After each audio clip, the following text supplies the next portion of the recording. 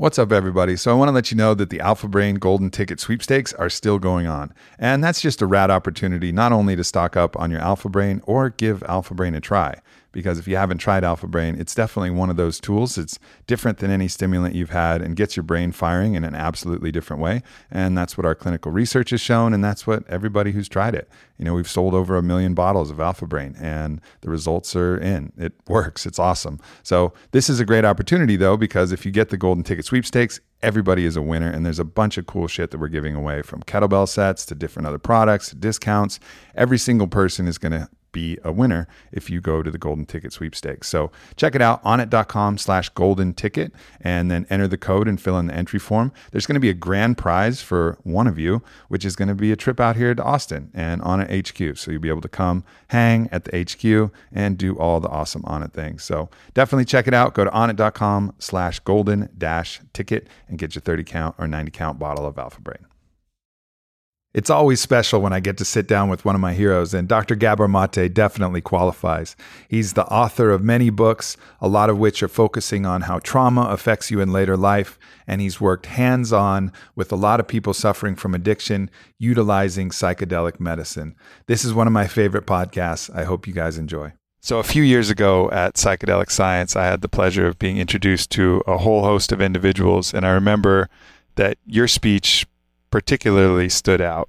And that was one, not only for the information that you were providing, but the means and the methods. I mean, you were someone who was really willing to go into the heart of the problem, which at that time was heroin addictions in Vancouver, where you're from.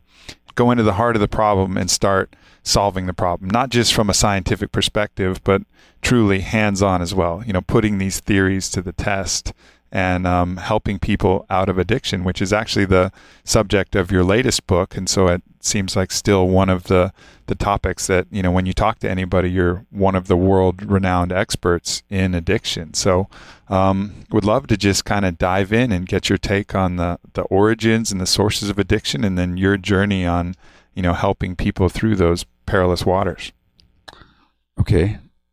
So right now we're living at a time when addiction is in the forefront because so many people are dying of overdoses. So in the United States, every month you have something like 140, 130 people dying of overdoses, which means that every month you have the equivalent of 9/11 happening. Wow, that puts it in perspective. Yeah. And overdoses of what compounds in particular? Mostly opiates, but not exclusively. Mm-hmm. And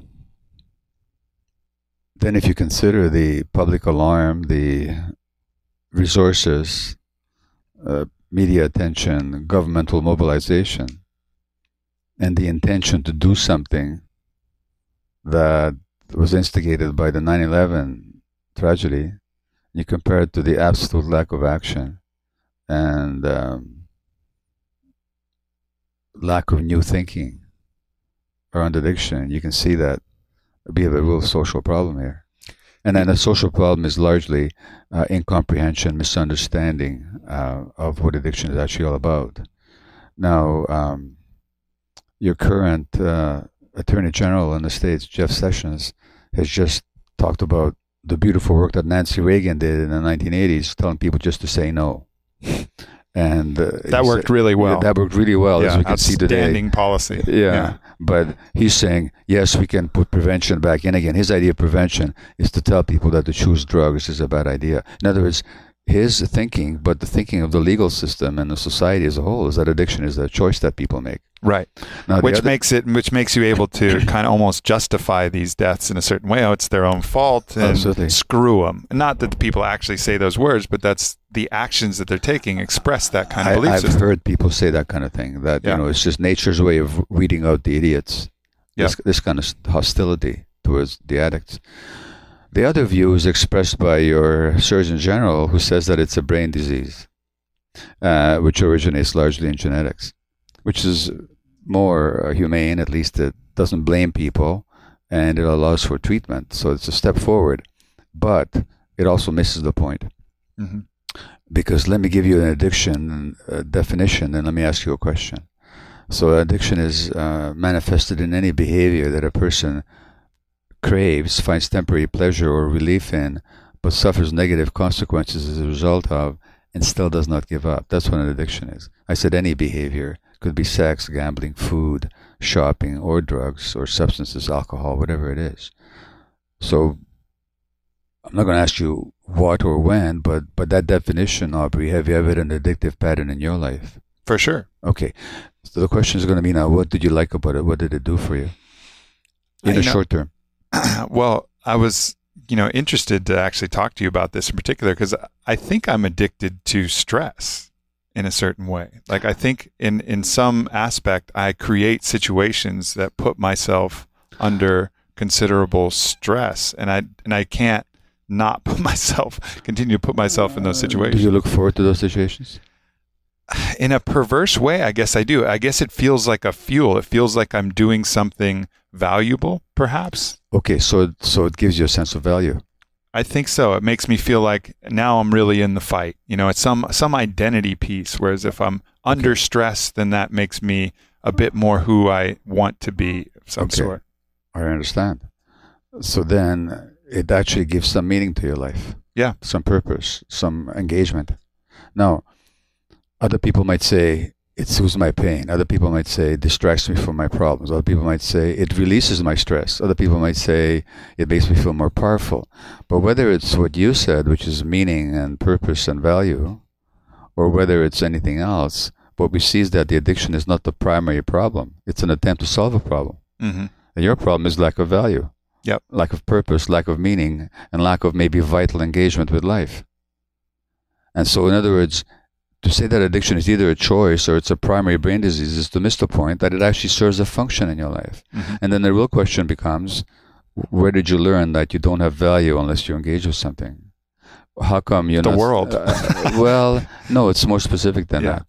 Probably my father then. It was in the world, but at some point you learned that unless you were really active and doing something, you lacked value. Mm-hmm. Okay? So the problem is that lack of sense of value. The addiction is just an attempt to solve a problem. Now, would you agree with me that any human being has intrinsic value, doesn't matter who they are or what they did or didn't do? 100%. Except that's true for everybody else except you. In my own, in my own pattern system. Yeah. But, I mean, it's easy to understand these things. And that's the thing, I think, with addiction. You can mentally understand a concept, but to somatically believe it in such a way that you can transcend those behaviors becomes really challenging. Because I understand that fundamental truth. Everything you're saying makes sense. Yeah. And I don't know if after this conversation, even with greater illumination shed, I'll still be able to quit my stress. But I'm not trying to teach you anything. Yeah. I'm actually trying to show light on a problem. Right. Which is that somewhere in your life, you learned that you had no value unless you were performing or doing something in a stressful circumstance. Performing well, even. Yeah. Okay. Not even just performing, but performing well. All right. Now, given that value, just to take your example, is an essential human quality, as we both agree, then your disconnection from your value is your trauma. So something happened. And until we deal with what happened, where you lost that connection to yourself, we can't really help you with the addiction. So the addiction is a secondary problem. Just by teaching you behaviors or mantras or trying to talk you into recognizing that you have value, it's never going to work. Mm-hmm. We got to deal with the underlying disconnect from yourself that's driving it. So what I'm saying about addiction is that it's always an attempt to solve the problem. It's not a primary problem, and that the problem arose out of a childhood trauma, and that trauma essentially disconnects us from ourselves. Yeah. So that's where we have to solve the problem of addiction, is in looking at what's driving it. The addiction itself is just a symptom or a response to something. It's that something that we have to deal with. So going back to the root cause of the problem, something that in all of our medical treatment models we oftentimes fail to look at. We're chasing symptoms all over the place rather than going to the root and the heart of the matter, which is, I think, now why psychedelic medicine is showing to be so effective in so many different channels, because it tends to go to the root of the issue. Whatever mechanism you want to attribute to it, it finds a way to guide your attention and consciousness to the root of the problem, and certainly has helped me unpack many, many problems. But yeah, I mean, I see exactly what you're saying. And I also remember a quote that you said that, not all traumatized people have addictions, but all addicts have been traumatized. That's right. It's the common ground between all addictions is a source of trauma. And I never really looked at it that way, but it's that conditional self-love model where if I performed well in a basketball game or in a test or something like that, then I received love from my world at the time, which was my parents. Yeah. The thing that mattered most. In those times where I didn't perform and I missed something, I failed to do something, I played a bad game because I wasn't paying attention or whatever it was, the love was withdrawn. And in some ways, while people have a large amount more trauma than me, and it's not a poor me story, there was a certain amount of trauma that got patterned from the love and then the removal of love. Well, I would caution you against comparing traumas. Because we all have our own experience, and it just doesn't work to compare my trauma is less than yours or bigger than yours. It's just not worth playing. Number one. Number two, there's something else going on here as well. There's something very familiar to you about being stressed. Familiar and comfortable. Yeah. Now, what's the root of the word familiar? Family. Yeah. Which is to say, you grew up in a very stressed family.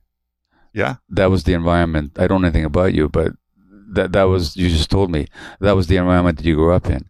And to some extent, we all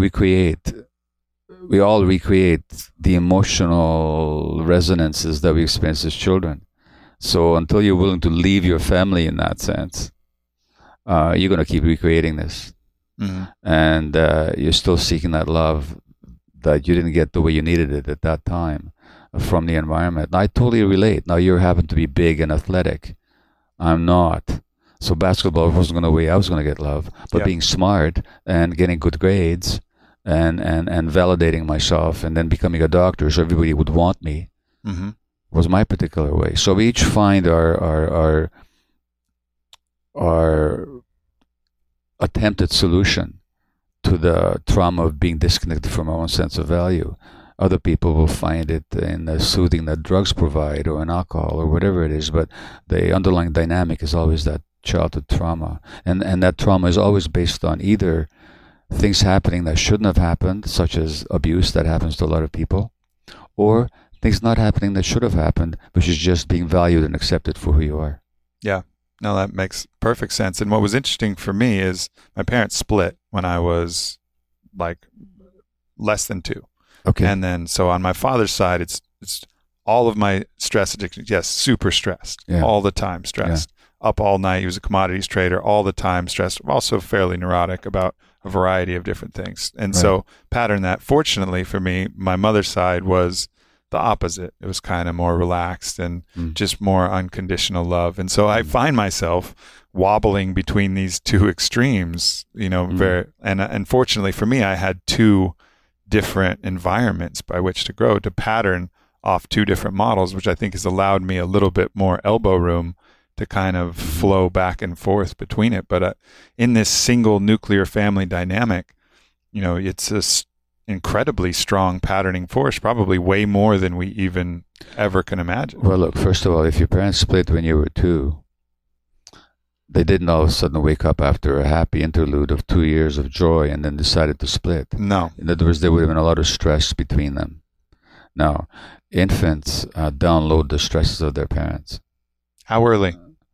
From in utero onwards, already within the womb. So when a pregnant woman is stressed, and stress means that the stress hormones are high in her body, they go to the placenta of the baby.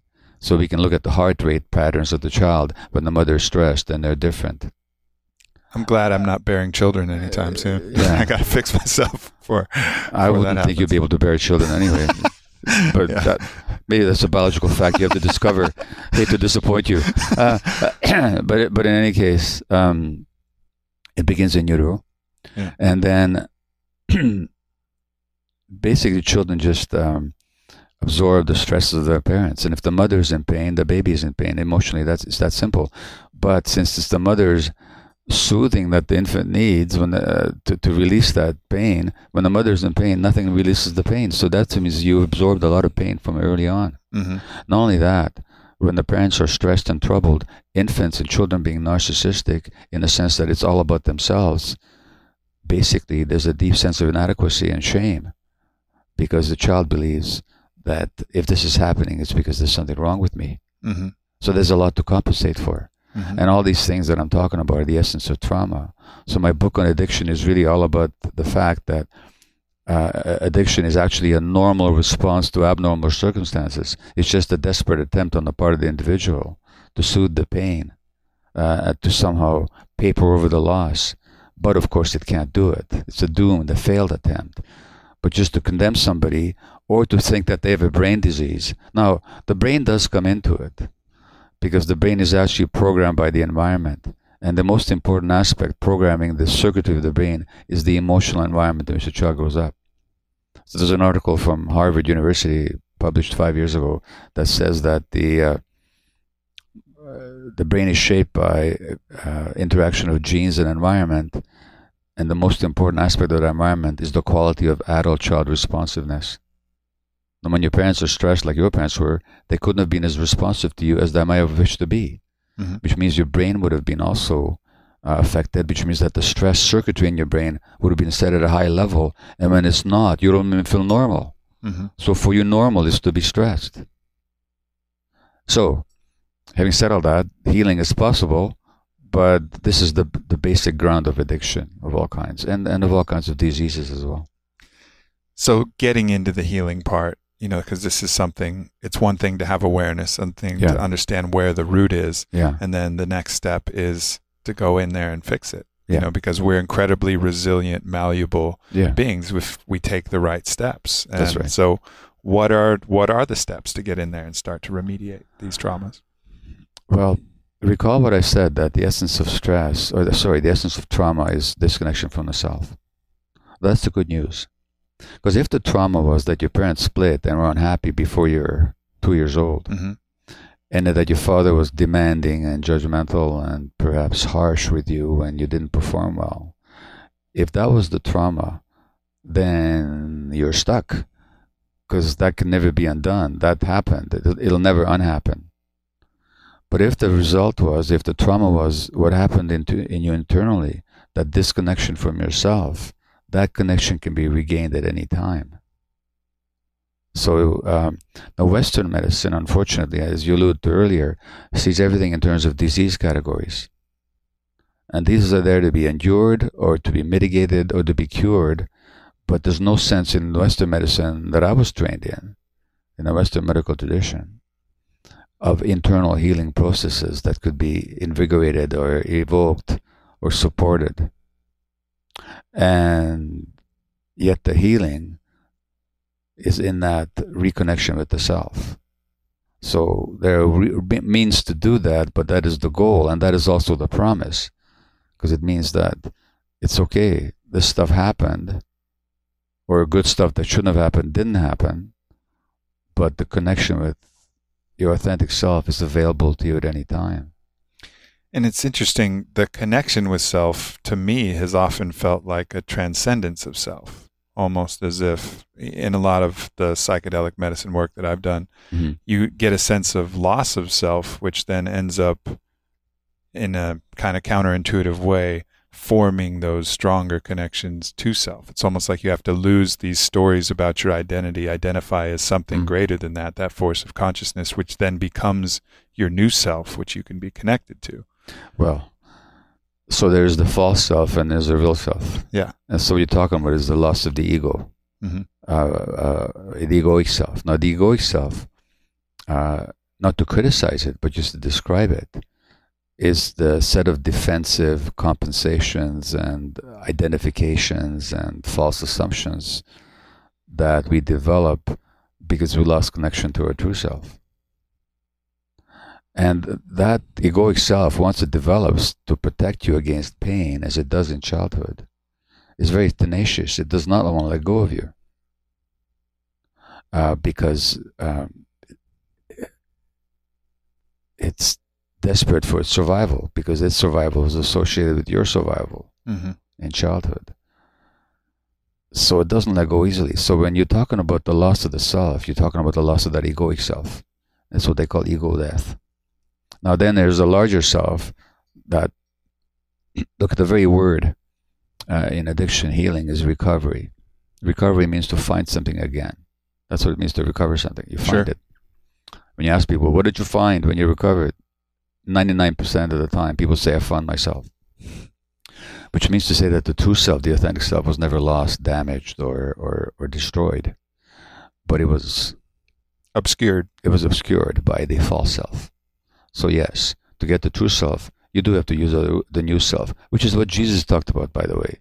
When he talked about that, unless you're born again, you can't enter the kingdom of God. Mm-hmm. Now, he wasn't talking about psychedelics. He was just talking about... he might have been. Well, I don't necessarily think so, but right. and I know that we're speaking in the context of a conference on psychedelic healing, so we can certainly talk about psychedelics.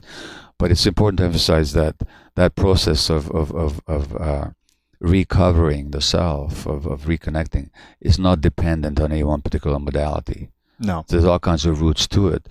Psychedelics in the right context being a particularly powerful way, but certainly not the only way. So, but that loss of the Jesus even also said that those that cling to life will die, and those that are willing to die will live. I'm rephrasing him, but the words to that effect, I could find them on my cell phone because I have them recorded on it. But basically, saying that the egoic self has to die for the true self to live, which is what you're describing. Yeah. And Jesus's modality in the actual myth is, that 40 days in the desert. Meditation, yeah. Yeah, which is this kind of classic vision quest moment, right. Fasting, time alone, meditation, which is what psychedelics can kind of get you to that place, but there's tons of different ways that you can get there, and that's the one in that classic story. And I think it's funny that unfortunately in the myth, people look at Jesus as having been birthed as perfect from the start. Yeah. But I think it's a much more interesting myth when you look at him as a man who is uncovering his true God self, the self that he, in his deepest teaching, says is in all of us. Well, you have to wonder why it took him 32 years to manifest himself. Right. I mean, if he was perfect right from the beginning, why not at age 18? And now, without getting into theology, totally that 40 days in the desert, and where he gets tempted. Right. He gets tempted by the devil. He gets tempted by power and wealth and fame and all that, and he has to say, in other words, he gets tempted by the ego, and he has to say, no, I am not going to choose that, because that's not authentic. It's not where healing or salvation lie. So it's very much a typical, I would say, archetypical story. Now, again, about psychedelics, some people listening may wondering what the heck we're chattering about, because they associate psychedelics with being hippies and dropping acid and tripping out all the time. And we have to emphasize that although psychedelic healing has been a part of plant healing, has been a part of human experience for thousands of years, it can also be misused. So it very much depends on context and intention and guidance. Mm-hmm. So nobody's suggesting that take this substance and you'll be healed. But however, there's a lot of experience that in the right context, with the right guidance, with the proper intention, a lot of people have had beneficial and even life-altering and even life-saving experiences with psychedelics. And you've seen those firsthand. And I think that's also important too. When people talk about MDMA healing trauma, no one's proven that MDMA heals trauma. What we've proven is that MDMA-assisted psychotherapy has healed trauma. Using this as a tool to get into those deeper states with the skilled both substance and practitioner, combining to release that, I think is a very powerful means. Ayahuasca, though, I'm curious because it seems to almost have its own self-guided practitioner in. It seems, in my experiences, you feel guided by, and sometimes you can call that the force of ayahuasca, Mother Ayahuasca, but it feels like an entity itself, almost like a guidance counselor who's taking you on that journey, so that you can have these experiences almost unguided. I mean, you're in the context, the set and setting has to be right, the container has to be right, the medicine, all of that. But do you, when you're, working with people with ayahuasca, do you let the ayahuasca work in that kind of unguided manner, or do you act as kind of another secondary guide to help guide people through to their issues? Well, it's interesting what you say. 3 weeks ago, I conducted a healing session with a highly traumatized individual using not MDMA, but something similar to it. Mm-hmm. And my colleague and I took a little bit of it just so that we could be on the same wavelength. The person took the therapeutic amount. And it was a process of psychotherapy under the impact of this particular substance. It was extraordinarily powerful to be a part of. Mm-hmm. And the amount of processing of trauma that took place and the amount of reconnecting with self that took place within a 6-7 hour period was beyond what it would take years in traditional psychotherapy to achieve. But there was no sense of presence there other than those of us in the room and the substance that we had all partly ingested. With ayahuasca, with the plant medicines, people often talk about the sense of presence being there. Mm-hmm. And I'm not an ayahuasquero. I don't lead ceremonies. I don't chant. I don't sing the Icaros. I don't sing the Icaros, the songs. I don't do the energetic healing. I facilitate it beforehand and afterwards, but during ceremony, I'm just a silent participant. And participants often, and the ayahuasqueros I work with, the curanderos I work with, they'll talk about ayahuasca as a presence, as a teacher, as a madre, as a mother, or as a grandmother. And participants often experience that. Now, however, the presence is evoked by the chanting. Mm-hmm. The presence is evoked by the ceremony. So, I don't believe that somebody sitting on their own in a room by themselves, where there's no practiced and highly experienced shamanic guidance, would have the same experience as they would in a ceremonial context, where that specific chanting and energetic work is available. Because the ayahuasqueros I work with, the curanderos, the people who lead the ceremony, mm-hmm. they don't just sing a playlist of songs randomly. They'll know what to chant to whom at what particular time, based on what kind of energies they're reading that person emanating at that moment. And they're astonishingly accurate. And the participants afterwards will say, well, just when I such and such, they chanted to me, and then something happened. So there's a dynamic interaction between the effect of the plant inside that person's individual organism and the context in which it's taking place. Sure. So would the entity show up for some people if they just did it on their own? Probably it would, but not nearly as beneficially. Yeah. I mean, the shamans themselves act as that, I think the Quechua word is chakaruna, the bridge to help bring that sense of entity or that sense of connection to something greater into the individual, for sure. And I've certainly experienced some paradigm altering, case studies of that as well. Well, I wish I could say that I have, but you know what? For all that I work with the plant, and I know it's powerful work, and it's one of almost the favorite activities I have, in a sense of what its transformational potential is for human beings. I've never had the entity show up for me in a sense where you know what? Even as I say that, I realize that it's not true.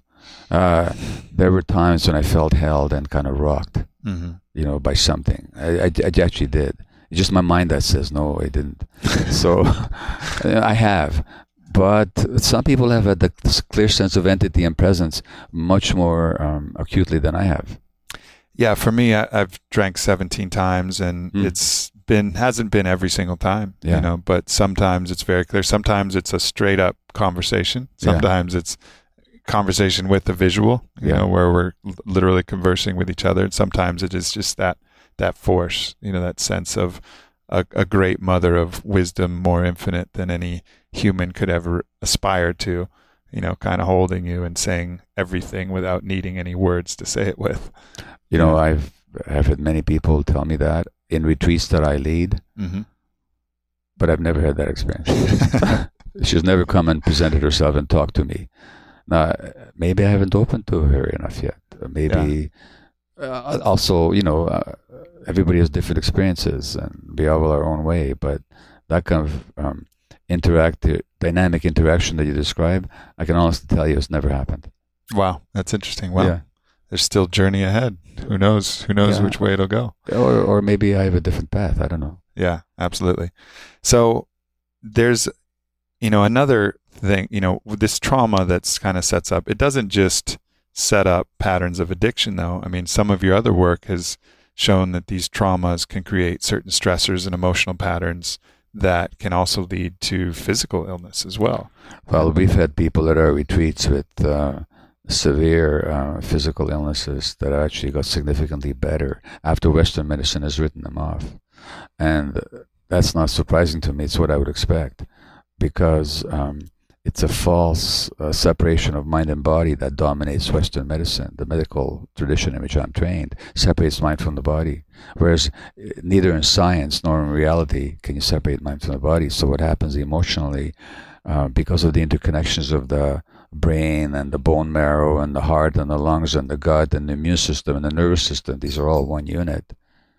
And you can just imagine, if you have a certain emotion like fear, that would change your physiology in a split second. Well, that happens 24/7. So our emotional life is always in interaction with our physiology.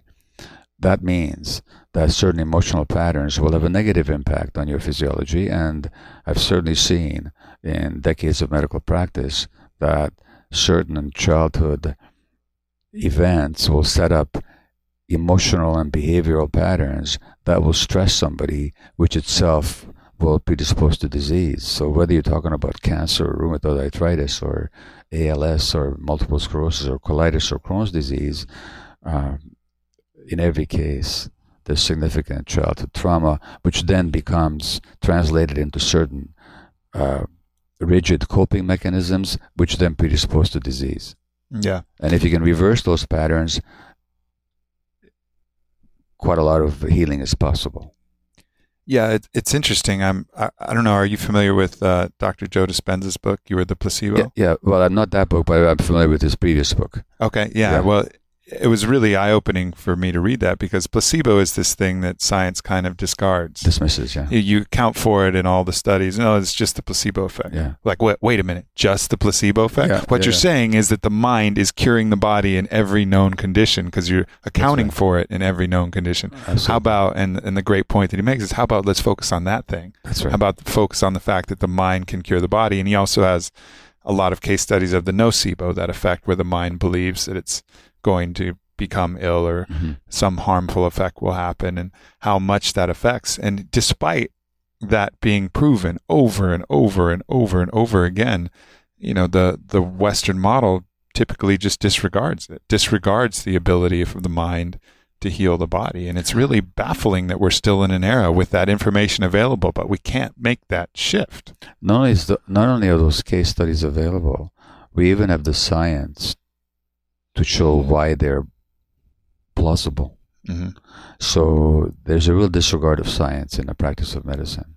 There's a very narrow view of science. And there's Dispenza's book. There's Kelly Turner has written a book called Radical Recovery, where she's collected a lot of people who've on their own recovered from so-called fatal illnesses in ways that Western medicine can't explain. There's a very famous book, Dying to Be Me, by Anita Marjani, who's deathly ill with lymphoma and has got 3 weeks to live and has an out-of-body experience, and which transforms her view of herself, and she walks out of hospital completely healed, and still is years later. There's examples that I've seen. Not to say that there's an easy answer to everything, but to say that the mind-body unity and how to explore it and how to work with it is an important area of investigation and practice that Western medicine completely ignores. Yeah, I mean, and I think that's a really good point. This isn't an easy thing to do, because what you're talking about is altering your emotional and mental, state of being in chemistry. Like, think how hard it is to get a song that's stuck in your head out of your head. That's right. Like, it's hard to get a song out of your head. Yeah, it is. And then, but think about having to do that. And Dispenza talks about that when he was healing his own body, that going through and truly unifying and uniting all of your belief in a way that you can actually translate it emotionally into the body, into the cells, into the secretions of the neurochemicals that are going to alter your states. That's right. That is hard-ass work. It can come in a transcendent, beautiful out-of-body moment, that some people are fortunate enough to experience. But if you're going to go down the road of creating that yourself, it's a very challenging path. It's challenging, and personally, I don't know that I know how to do it for myself. It's one thing for me to advise others and to write my books about the mind-body unity or what, but it's quite another even to deal with some very simple, basic patterns of life, that are not helping me, but I have difficulty giving them up, So self-beliefs. So it's difficult work, but again, it's possible and plausible, and there is all kinds of reason why it is plausible and possible that is scientifically not even controversial. So it's a question of where do we put our attention? Yeah. And unfortunately, in the West, we tend to put our attention on things that, at best, well, sometimes it's particularly successful when it comes to acute issues, acute things, But in terms of chronic conditions, whether of the mind or the body, we're desperately poor at healing them. At best, we mitigate the symptoms. Yeah. One of these things that I know you spent quite a bit of time on is ADD and ADHD. Right. And this is this kind of rampant catch-all disorder that everybody seems to have these days. And not only that, the medication for it is pretty much a recreational drug for most of the people I know. Can be, yeah. Yeah, and it's a very interesting time we live in, and I think you have some interesting takes on kind of where this comes from and what this is actually a symptom of. What is the root of ADD and ADHD? Well, my first book was on that, and I wrote that after I was diagnosed with it myself in my 50s. But I never bought into the idea that it's a genetic disease or a disease at all. Because tuning out the absent-mindedness, the scattered attention, is not a disease. It's actually a nature-given coping mechanism. So if I were to stress you right now, really threaten you or abuse you, you have a number of options. One is to fight back, the other is to escape, or with two other of your colleagues in the room here, you could ask for help. Yeah. But what if you couldn't do any of those things? Then what your mind would do is, one of the things your mind could do to protect you, at least from the stress of it, is to scatter your attention, to tune out. Makes sense. Now, if you take the environment I grew up in as an infant, which is a highly stressed environment, and as an infant I can neither ask for help nor leave or fight back, then my mind is tuning out when my brain is developing, which develops under the impact of the environment, as I said earlier. Yeah. So that means I'm tuning out a lot when my brain circuits are being formed. So the tuning out then gets programmed in as kind of a default setting in my mind, in my brain. And now, 50 years later, or in some of the cases 5 years later, that one is diagnosed with what they call as a disease. But it's not a disease. Excuse me. It's a condition that was meant to be a temporary state under conditions of duress, but now becomes a long-term trait because the stress was so long-lasting. And then you're given this diagnosis.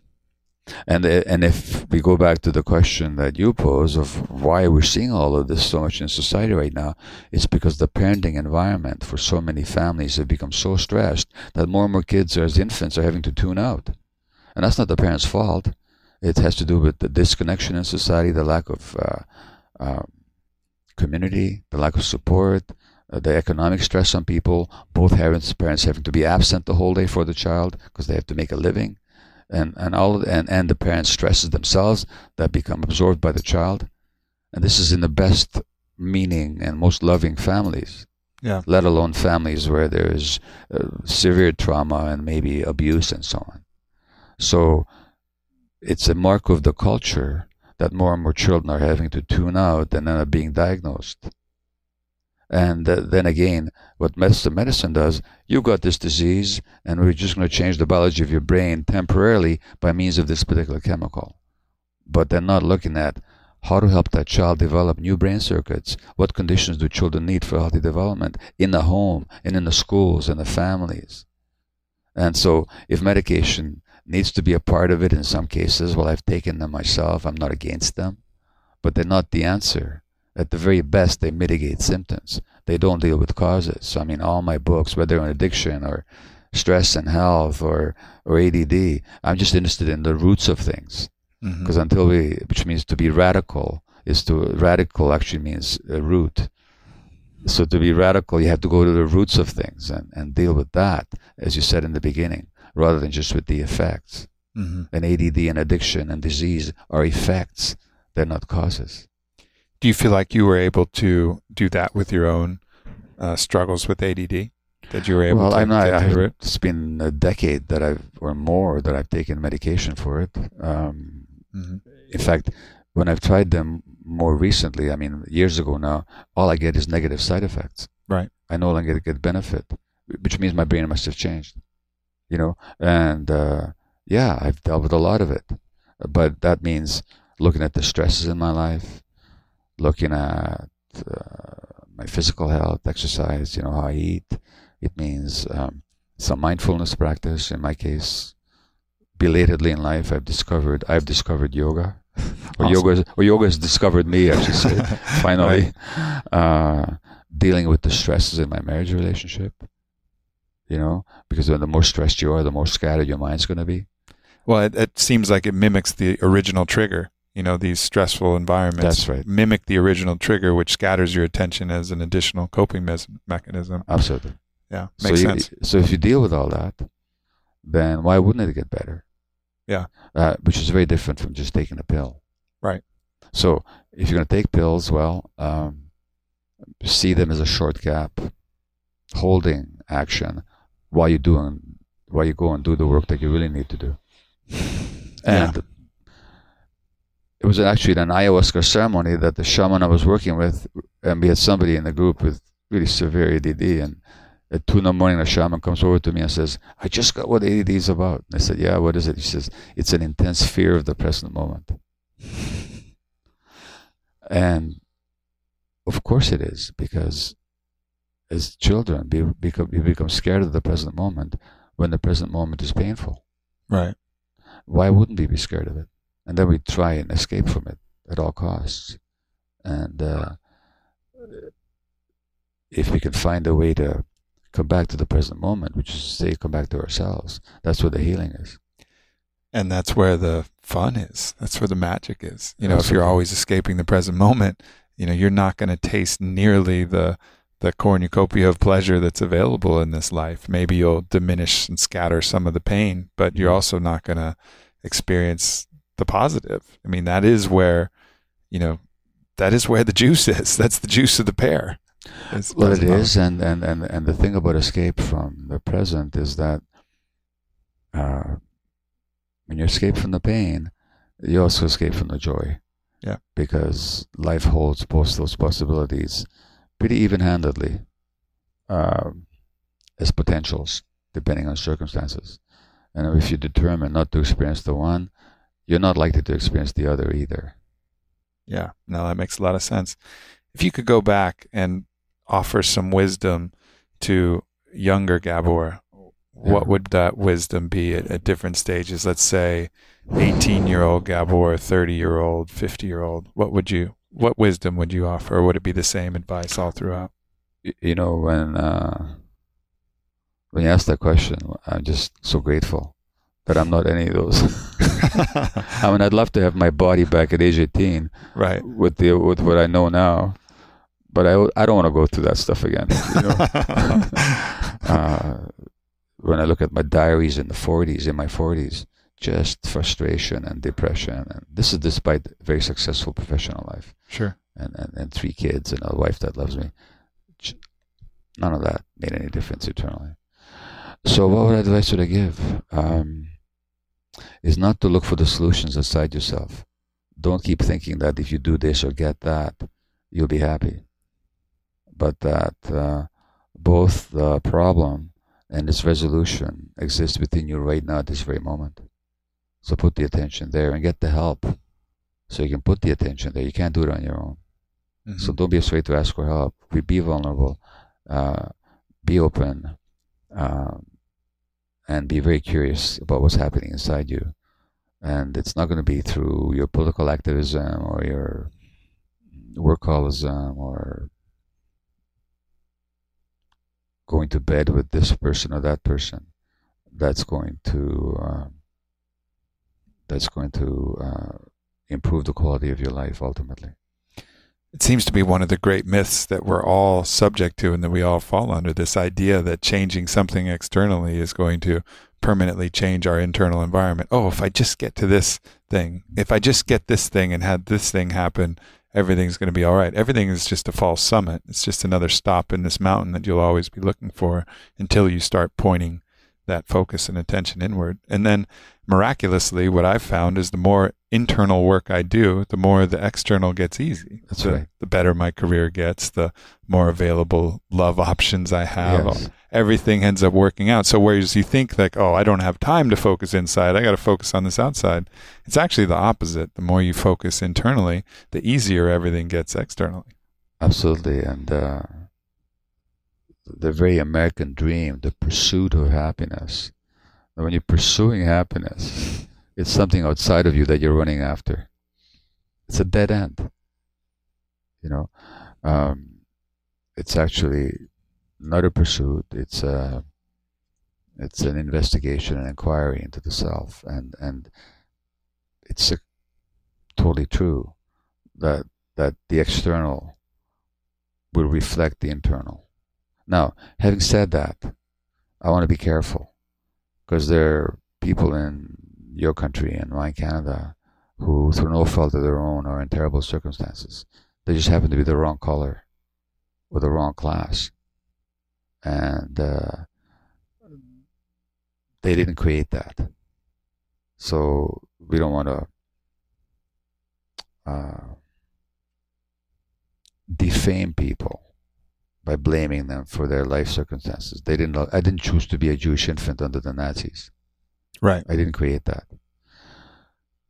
So we're not talking about that part of it. That part of it has to be kept in mind. But what is true is that for any one person, the more they understand themselves, and it doesn't matter what class or situation they're in, the more they understand themselves, the more they get related to themselves, the more freedom they'll have to respond to their life circumstances. Yeah.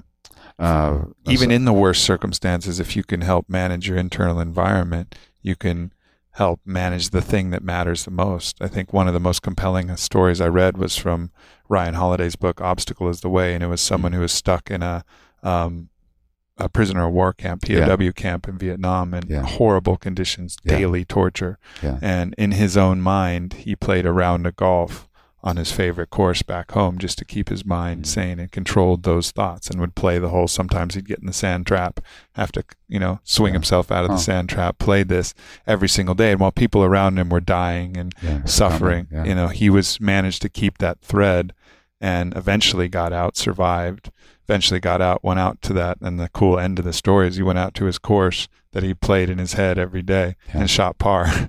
Wow. And made it out there. And the moral of that is, yes, the external world can be real, but by managing your internal reaction to it, you can minimize the suffering associated with the pain. Well, absolutely. And there's a wonderful quote from Viktor Frankl. And Frankl was a psychiatrist from Austria who, as a young man, served time, if you can call it that, in concentration camps. And he went through the worst camps, like Auschwitz and Dachau and Buchenwald. And he survived. And he actually writes, and as I'm speaking, I'm searching for the quote on my cell phone here, but I'll find it in a minute here. And here's what he says. He says, between stimulus and he actually learned this in the camps. Mm-hmm. Between stimulus and response, there's a space. In that space is our power to choose our response. In our response lies our growth and our freedom.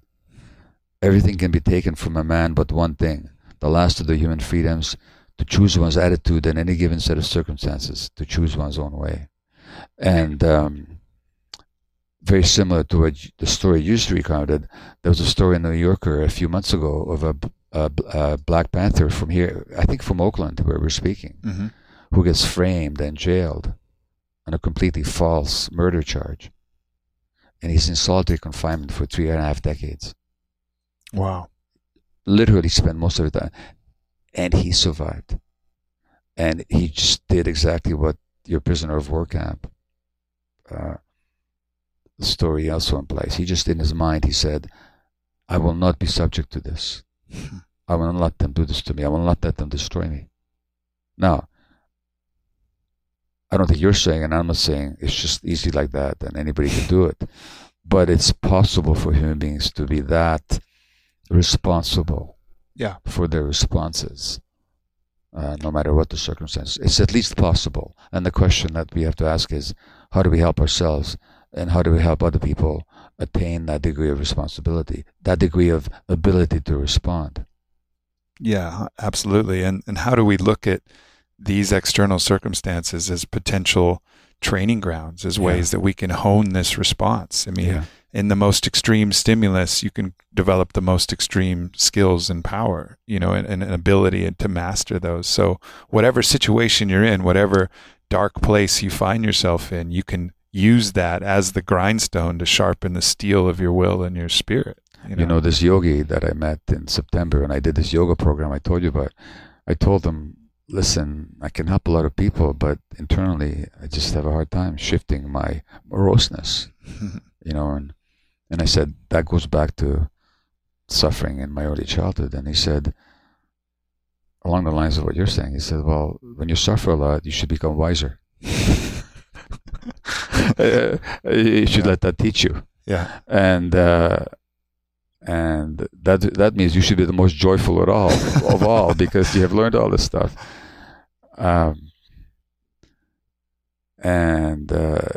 He said, that suffering of yours happened a long time ago. What's holding you back now? He says, it's simply that you got this sharp mind that can cut like a scalpel to the truth and help a lot of people see reality, but internally you don't know how to use the mind. You keep that sharp knife of yours keeps cutting yourself. And just that little conversation and then the practice that followed has made a huge difference for me. I can see the smile coming out of you even when you talk about it. Yeah. It's a beautiful thing. It's beautiful too that even, you just recently discovered yoga. It's not too late to learn new things and develop new practices. Wherever you are, I think it's one of those other fallacies of the mind. We love telling ourselves, oh, it's too late. Yeah. Bullshit, it's not too late. It's never too late. There's always an opportunity to learn and grow. Well, that's so, my line about that is I'm 73 now, and I'm really glad I'm not as stupid and young as when I was 72. Oh, that's beautiful, and I think it's a good way to end. Where would you like people to go to? I know you got a great website, blog up, and some books out. Where would you like to, if people want to learn more about what you do? Well, I speak all over the place, so my speaking events are always listed at my website, www.drgabormate.com.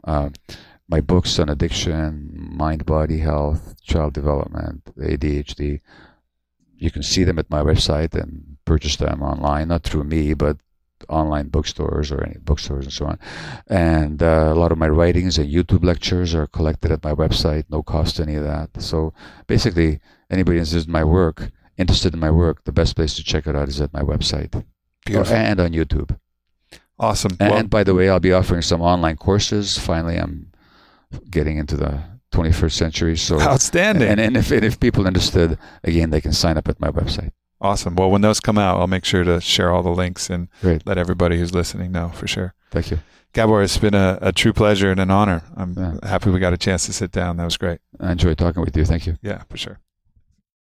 So the third supplement we ever came out with at Onnit was a product called ShroomTech Sport. And the idea was to create a pre-workout that was different than anything else out there in the market. I remember taking stuff and was all jittery from all the caffeine. And I wanted something that could fuel me, give me energy, but didn't have all the crap in it. So we created something that was an adaptogen-based formula built around the Cordyceps sinensis mushroom, methylated B vitamins, decaffeinated green tea, a lot of nutrients that can support the body and actually make it more healthy to take a pre-workout rather than something you're doing that's going to help you work out, but you're going to pay the taxes on it later. So ShroomTech Sport came about. It's something that's a mainstay for all of our athletes. You'll hear Joe Rogan talking about it, giving him an extra roll on the jiu-jitsu mats. Our hockey players saying it extends their time and shift on the ice. It helps with oxygen utilization. It helps with motivation to get out there into the gym. And we wanted to offer it to everybody to give it a try for free. And so if you sign up at onnit.com/AMP, A-M-P, you can get a free bottle of ShroomTech Sport. You got to pay the shipping and handling.